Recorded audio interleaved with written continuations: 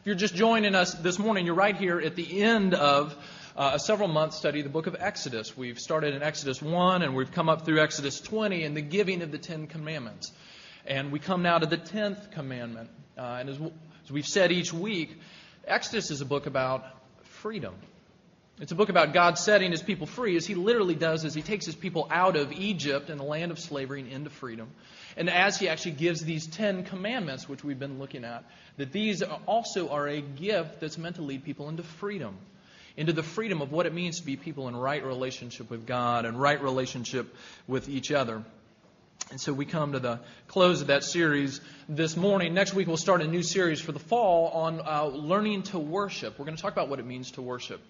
And as a means of doing that, we're going to take each week this fall one of the elements of worship that we do each Sunday morning in corporate worship.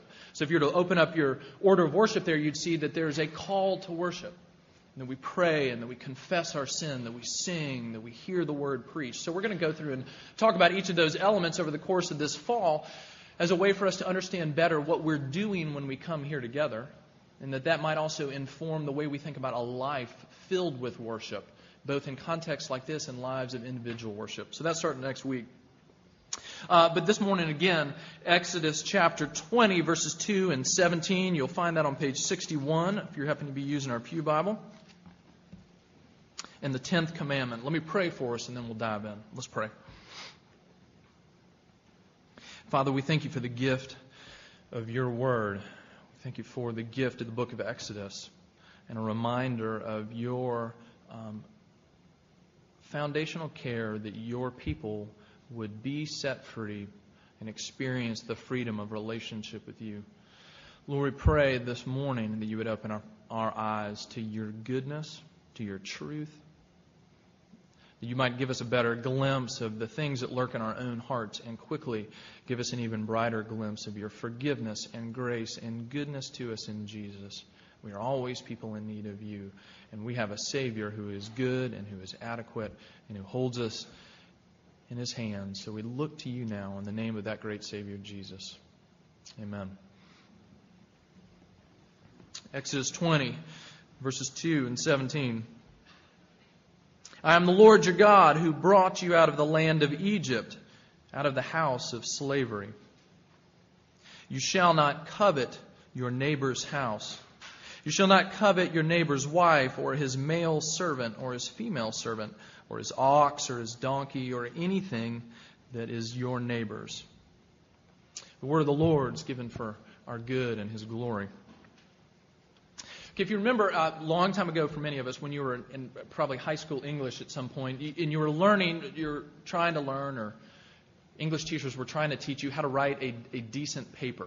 Okay, some of you are William & Mary students. You're back in the thick of that. And maybe you remember that when you're building your arguments in a paper, that usually the best way to convey your point is to bring your strongest argument last. Okay, that's the last paragraph. That's the last sub-point in the paragraph. You try to hit with some sort of summary, most important thing that you want people to walk away with. Now, it's similar in the 10 Commandments. Now, there are, in one sense, only 10 of them, and they are all certainly vitally and equally important. But the 10th commandment is uniquely placed, and it has a unique strength within the 10 Commandments that we're going to see this morning. The 10 Commandments end very deliberately with this: do not covet. Okay, so looking at coveting this morning, we're going to talk about what it is, what it means to covet, and what coveting does, and how we can be set free from a life of coveting. Okay, so coveting, what it is, what it does, and how we can be set free from it. Okay, so first, coveting, what is it? I mean, here it is, verse 17.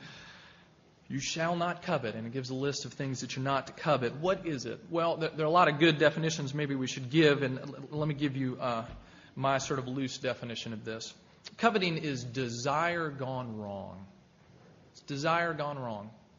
Okay, now that's both parts of that are important in this definition, because the problem with coveting is not desire itself. Okay, it's not as if somehow these desires that we have for things in the most material sense, which we'll get to in a minute too, it's not as if our desires in and of themselves are somehow ungodly, as if we're people who should have no desires, who should strive to be freed from all earthly desires So if we should somehow cut ourselves off from the world around us, the problem is not our desires, it's desires gone wrong. Okay, now there are two ways they can go wrong, at least. They can go wrong by, our desires can go wrong by being aimed at the wrong object. Okay, you can want something that in and of itself is sinful, that in and of itself is out of bounds for us. Okay, it goes on and talks about do not covet your neighbor's wife. Okay, adultery, one of the 10 Commandments itself, in and of itself, it's a breaking of a commandment. It's a breaking of a certain context of sexual relationship. So in and of itself, it's possible to desire something that's wrong. And we do that a lot. But here's the second thing, and this also affects us. Not only desiring something that's the wrong object, desire can go wrong when we are desiring something that in and of itself may be acceptable and even good. But it becomes an all-controlling, all-consuming desire. Okay, you can want something good in such a way that it absolutely comes to dominate and consume your life. And that, too, is coveting. Very common for us. Coveting is what says, if I had that, then I would be happy, complete, satisfied, full, if only I had that. And it's hard for us to even get a hold of our own coveting sometimes, I think. It's like the proverbial fish trying to describe water. It's like trying to describe the air that we breathe, because it is so much a part of our lives and certainly so much a part of the world around us. Could be stuff. Okay, what are you coveting? Could be stuff. I don't know what it is for you. For me, my most recent stuff are iPhones. Okay, now this summer, back in June, I went to our denomination's General Assembly, where pastors and ruling elders from churches across the country and across our denomination get together to do the business of the church at large and to see old friends and renew acquaintances. And in many ways, it's a great time. And you would think it might be a fairly safe place to be, but not for me, because as I saw, my friends from other places in the country, friends from other churches, and I saw people time and again pull out their iPhones, I thought, how much richer would my life be if I had an iPhone? Not only that, how much richer would my ministry be if I had an iPhone? Now, don't get me wrong, I own a cell phone, which is part of what an iPhone can do, and everywhere I go, I carry this bag with my laptop in it, which does everything that an iPhone can do, but it would be so much better if it were just that much smaller, right? Stuff. Maybe for you it's not an iPhone. What about for you? Some of you just moving into your dorm room, and maybe you're meeting your new roommate or somebody on your hall, and you find that this new person you live with or this new friend is wealthier than any of the friends you had back home. And you look at the stuff they brought, the sheer quantity of stuff they brought, and the sheer quality of stuff they brought, and you just think, if I just had that. Maybe for you, it's maybe you and your roommate have some of the same stuff, but theirs is just one notch better than yours, Just a slightly better iPod. And just a slightly flatter flat screen TV. Or a slightly colder refrigerator. Whatever it is. Or maybe it's just fill in the blank. What is it for you? The stuff. The car that's a little bit nicer. Even though yours runs fine. But, it is 4 years old, and it's fiscally responsible to trade in your car every 4 years, right? Or your house, or your second house, or your retirement account. Maybe it's stuff that gets us. Or maybe it's a relationship, a spouse, or the spouse that you don't have, or the girlfriend or boyfriend, or maybe what you so desperately want right now is just a friend. Again, coming back to college or coming for the first time, friends in high school, and now you're back to square one, and you've been here a few days, and you're thinking, if I just had just one friend, then I wouldn't feel so exposed. Then I wouldn't feel so nervous when the weekend comes, because at least I'd have one person that I knew that I could hang out with. If only I had that. Or maybe it's not your stuff or relationship, maybe status or the life someone else has. We're always looking over the shoulder of someone else saying, if I had that, then I'd be complete. Maybe for some of us, maybe it's your body, right? If I just had 5 pounds less, or 5 pounds more, or if I was just a little bit better looking, had a little bit better complexion. You go to the gym and you think, if I could just be a little more like that person, then I would be complete. Now, the interesting thing about this 10th commandment, coveting, is it is, in fact, the first step in breaking all 9 of the other commandments. Okay, because, adultery, stealing, each week as we've talked about these are external actions. Now, we've gone on and talked about the heart that fuels them. But here in the 10th commandment, we get to the foundation of that.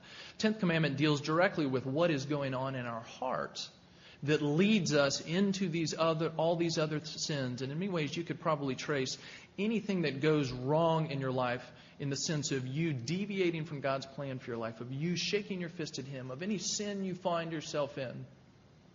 The heart of it may well be that there's some aspect of coveting that is going on, and maybe sometimes we don't even know it. It is the sin behind the other sins. Do not covet your neighbor's wife. And if you do, it's going to lead you straight into breaking the 7th commandment. Do not covet your neighbor's stuff. And if you do, it's going to lead you right into breaking the 8th commandment. Do not steal. Coveting goes right for our heart. Not just what we do and don't do on the outside, but it's the very fountain from which all of our outward actions and sins spring forth. Another way of saying it is coveting is the engine that powers all our other sins. Okay, it's right there with what Jesus says about sin, that it flows from our hearts. And coveting is the inclination of our hearts gone wrong. And so you see, we're caught, aren't we? I mean, if this really goes down to the core of who we are and how our hearts work and what we think and what we do. Because our lives are swimming in a sea of desires for the wrong things and desires for good things that have taken us over, that have overflowed the banks. Let me give you an example of the original story of coveting. This goes back to Adam and Eve in the garden in Genesis chapter 3. And at the beginning of that chapter, it picks up with the serpent coming into the garden, into this place where everything is perfect. Mankind made as it should be, husband and wife relating rightly, in right relationship with each other, with God, with creation. And then the serpent comes in and says to the woman, "Did God actually say you shall not eat of any tree in the garden?" The woman said to the serpent, "We may eat of the fruit of the trees of the garden, but God said, you shall not eat the fruit of the tree that is in the midst of the garden, neither shall you touch it lest you die." But the serpent said to the woman, "You will not surely die. For God knows that when you eat of it, your eyes will be opened, and you will be like God, knowing good and evil." So when the woman saw the tree was good for food, that it was a delight to the eyes, and that the tree was to be desired to make one wise, she took of its fruit, and she ate. She also gave some to her husband who was with her, and he ate. Adam and Eve, in this perfect place, in this perfect relationship, given everything they need, access to everything they could possibly need, and everything they could possibly desire, except for one thing. God says, this one tree, don't eat of that. Stay away from that one. And the serpent comes in and speaks to Eve, and what does he do? He appeals to her desire, to her senses. It was good to look at. And to her hunger, it was good for food. And to her pride, she saw it was desirable to make one wise. She listened to the wrong voice, the one that said, if you take this, contrary to what God has told you, if you take this, then you will finally be full. And everything plunged into ruin. Paul goes on in Colossians, he puts another spin on coveting. He says it's so serious that coveting is in fact a form of idolatry. Listen to this. He says to these believers, "You've died. Your life is hidden with Christ in God. When Christ, who is your life, appears, you will also appear with Him in glory. Put to death, therefore, whatever is earthly in you, sexual immorality, impurity, passion, evil desires, and covetousness, which is idolatry." Covetousness, which is idolatry. Some translations you might have would say greed. Same idea. that it is idolatry. Idolatry, putting anything at the center of your life other than God. Constructing a life, constructing an identity, constructing a life mission of anything other than service to, joyful relationship with the one true God. Put anything else at the very center. Idolatry means that something other than God has your heart. As Paul points out, covetousness is a form of idolatry. Why? Because it has always got its eye on that thing other than God that says, that is what is going to give me life. Okay, coveting, that's what it is. What does it do? Three things we're going to look at. One, it breaks down community. It destroys community. Okay, these 10 commandments are given to God's new redeemed people as they're preparing to go into the promised land, to be God's people in God's place. And He says, this is what it means to love me and for you to now love each other. This is what a solid community is going to be based on as my people. So the breaking of any of these commandments is a violation against God, but it also destroys community. And that's exactly what happens when coveting grabs hold of our hearts. Because notice the way it's phrased here in verse 17. This whole commandment, each part of it is phrased specifically in a neighbor-related way, right? Do not covet your neighbor's house, your neighbor's wife, your neighbor's servants, your neighbor's ox, anything that belongs to your neighbor. Camper and I were talking this week, and he told me about a quote he'd heard in a talk once that really struck me. He said, comparison is the enemy of joy. Comparison is the enemy of joy. That there's something that can break into our lives and into our communities when we begin to covet that destroys joy and destroys relationship with each other. Because what happens when we covet? When we desire our neighbor's wife or his employee or his ox or his car or whatever. Strife, tension, breakdown. I mean, you can imagine this in a marriage. When your neighbor, which the Bible defines as anyone you come in contact with, when your neighbor begins to pay a little bit too much attention to your spouse, laughs at all the jokes, ignores you, focuses on them, what's going to happen? There's going to be a breakdown in community. What's going to happen when you begin to covet your neighbor's stuff? You're going to begin to resent them. You're going to begin to resent that they have that and you don't. What happens when you begin to resent the success of your coworker at the office? There's going to be strife. There's going to be breakdown. What happens when there are rivalries in your home? When there's dissension on your hall at school? Covetousness brings a breakdown in community. Now, the second thing it does, it blinds us to the goodness of God. Our covetousness, it blinds us to God's goodness being poured out in our life. One commentator says this, envy blinds a person to everything he has and allows him to see only the thing he does not have. Covetousness says this, my life is defined by what I do not have right now. What happens when our lives become so narrowed down to that, to the thing we do not have? We're going to become blind to the goodness of God. It's what happened to Adam and Eve in the middle of listening to the lie of the serpent. This whole garden I have given you, and yet all you can think of is this one tree that you are not supposed to eat of. And it blinds them to a relationship with God Himself that is then fractured when they act on their covetousness. Because at the end of the day, they said, God is holding out on us. He's holding out on us. Sure, the rest of the garden, He's holding out on us because I don't have that thing or that relationship. It's like you see horses being drawn in a carriage, and the blinders they have on the sides of either eye to block out all the peripheral vision. You know what it's like when you begin to covet and you think, all I can see is this one thing.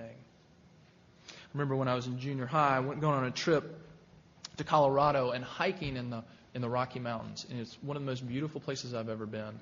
But you know what it's like in the middle of a hike when it's so easy and you're tired to stare down at your feet and all you see are the rocks there right in front of you. And you don't look up and you don't see the magnificence of the view all around you. And that's what covetousness does to us. It blinds us to the beauty and the goodness of God all around us. And that's just another way of saying, third thing it does to us, it leads us back into slavery. Okay, we've been talking all through Exodus here that is about God setting His people free. And if you look back at verse 2 that we've read at the beginning of every one of these commandments, the prologue to the commandments. I am the Lord your God who brought you out of the land of Egypt, out of the house of slavery. He says, I've rescued you so that you would be free. God says, that is what I want for you, freedom. Freedom to be in right relationship with me, freedom to be in relationship with each other. And when our hearts are captured by covetousness, it leads us straight back into slavery. Think about it this way. Let's just take one example. Your covetousness over someone else's body. Okay? Self-image, body image, right? Of course, it's right to take care of our bodies, to exercise, to care for them. But what happens when a right care for your body becomes coveting? There becomes a drivenness, this obsessive care over what you eat and what you don't eat. Becomes a fixation on your appearance and your exercise, this constant comparison. I'm not as thin as he is. I'm not as good looking. I'm not as beautiful. I'm not as desirable. And that's frankly why some of us, though we wouldn't admit it, secretly loathe some of our friends. Not to mention the people we just see on campus or in our neighborhood or maybe in our church. Not only do I want something, I resent the person who has it. And you can fill in any other coveting of ours. Any coveting that you have. It's not just enough that you have it. You want that other person at some level not to have it either. And when they have it and you don't, it just gets under your skin. And it gets under my skin because we have a heart that set ourselves on things that would ultimately destroy us.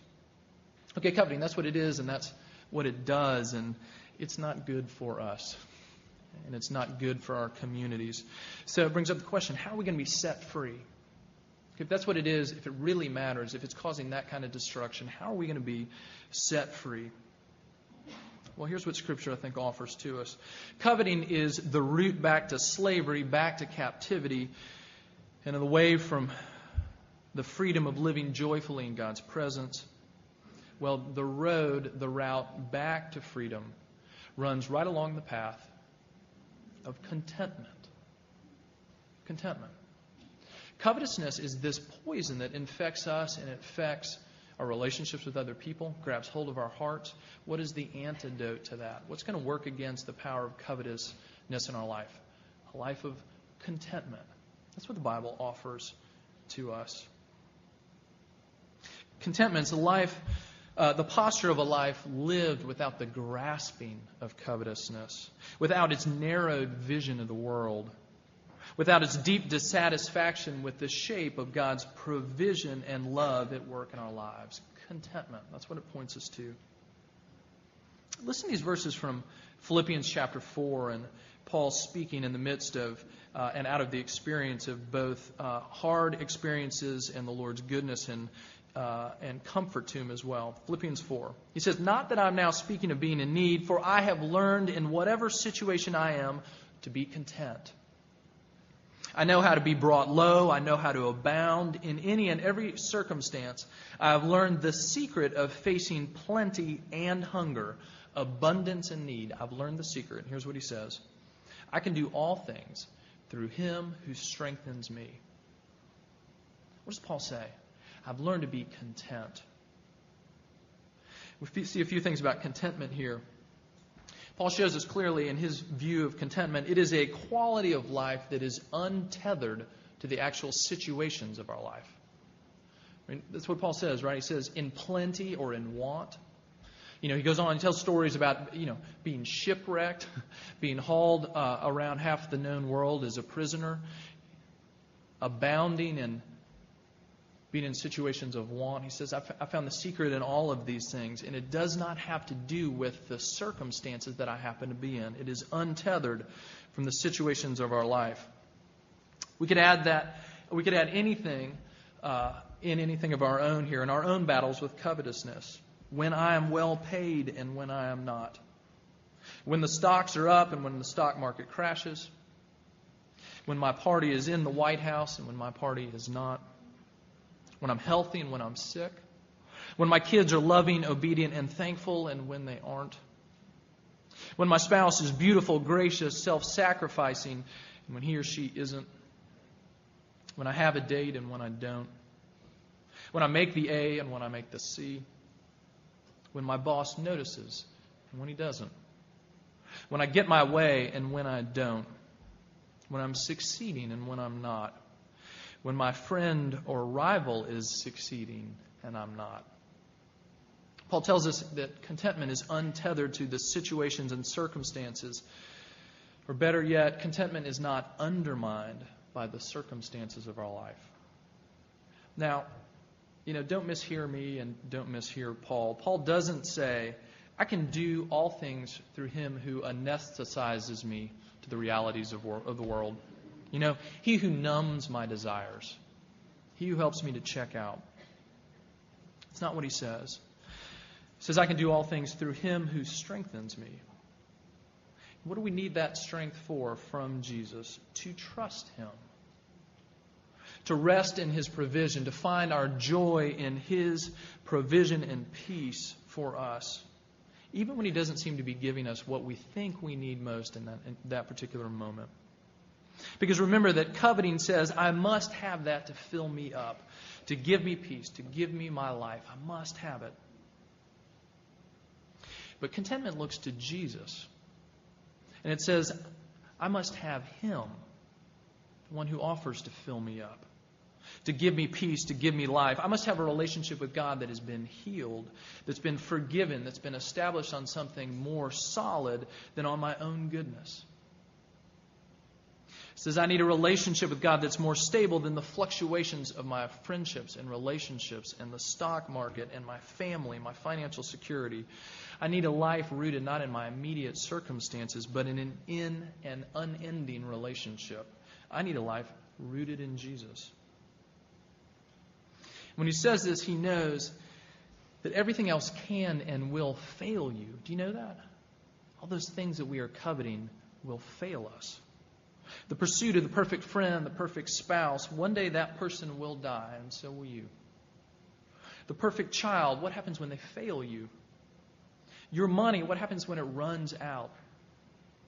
What happens when your investments sour? What happens when it's stolen or mismanaged? What then? Your position, your fame, what happens when your company fails? When your rivals oust you, when you're sidelined for a promotion? What happens when your glory fades and you're replaced by the next gifted or attractive or ambitious person? What happens then? What happens when you step off the medal stand and it's closing ceremonies and everybody goes home and your name is forgotten once again? See, the thing about coveting says, I need that to fill me up. And here's what coveting gets right. You do need something. You do need a life founded on something. Your coveting lies to you, but the gospel speaks the truth to us. That we do need something to give our life to. Something that can guarantee our joy. Something that it is precious and valuable and that we cannot live without. But it is not your neighbor's house or his spouse or his employee or his ox or his job. It's not your grades. Sorry. It's not your promotion. It's not stellar kids. It's not your intelligence. It's not money. It's not financial security. It's not a little bit more. It is, though, a relationship with God through Jesus by his Spirit. It's a relationship that's made right with God through the forgiveness that only Jesus brings. A relationship made right, finally and fully, with our Heavenly Father.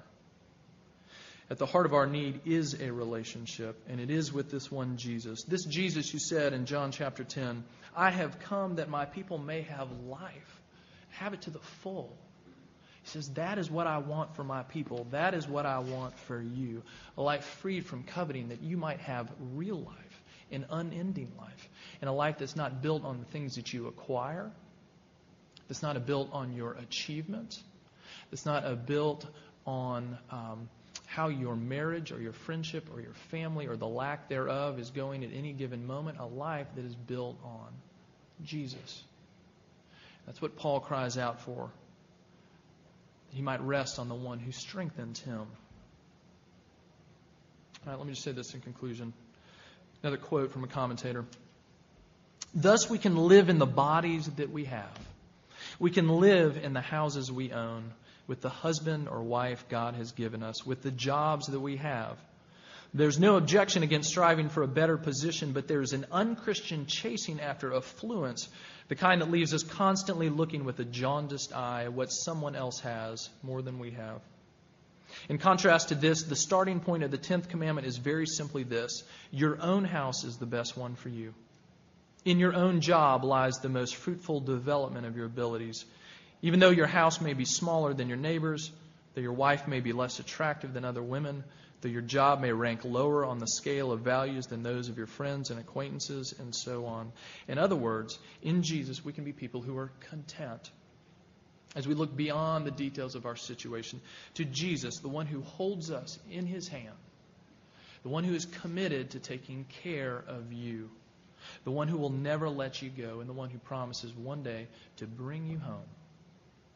That Jesus holding you, that relationship holding you, is the one door out of a life of covetousness, and control, and fear into a life of freedom. It comes to us in Jesus. Let's pray. Father, we do pray that you would shine brightly for us this week. And would you shine more brightly for us than all the trinkets that we have a tendency to focus on, all the things around us that so capture and catch our attention. Lord, would we find our life in you? And from there, be able to simply be thankful and content, to be able to say thank you for the many good gifts you bring to us, to be able to say, I trust you in the middle of our very real hardships. But would you guard our hearts and our lives from the poison of covetousness? As we seek to follow you and be faithful in the callings you've given to us, would you give us a deep contentment, never apathy, never a lack of care, but a solid and unshakable trust that you are God, that you sit on your throne even now, and that our lives are held securely in your hand.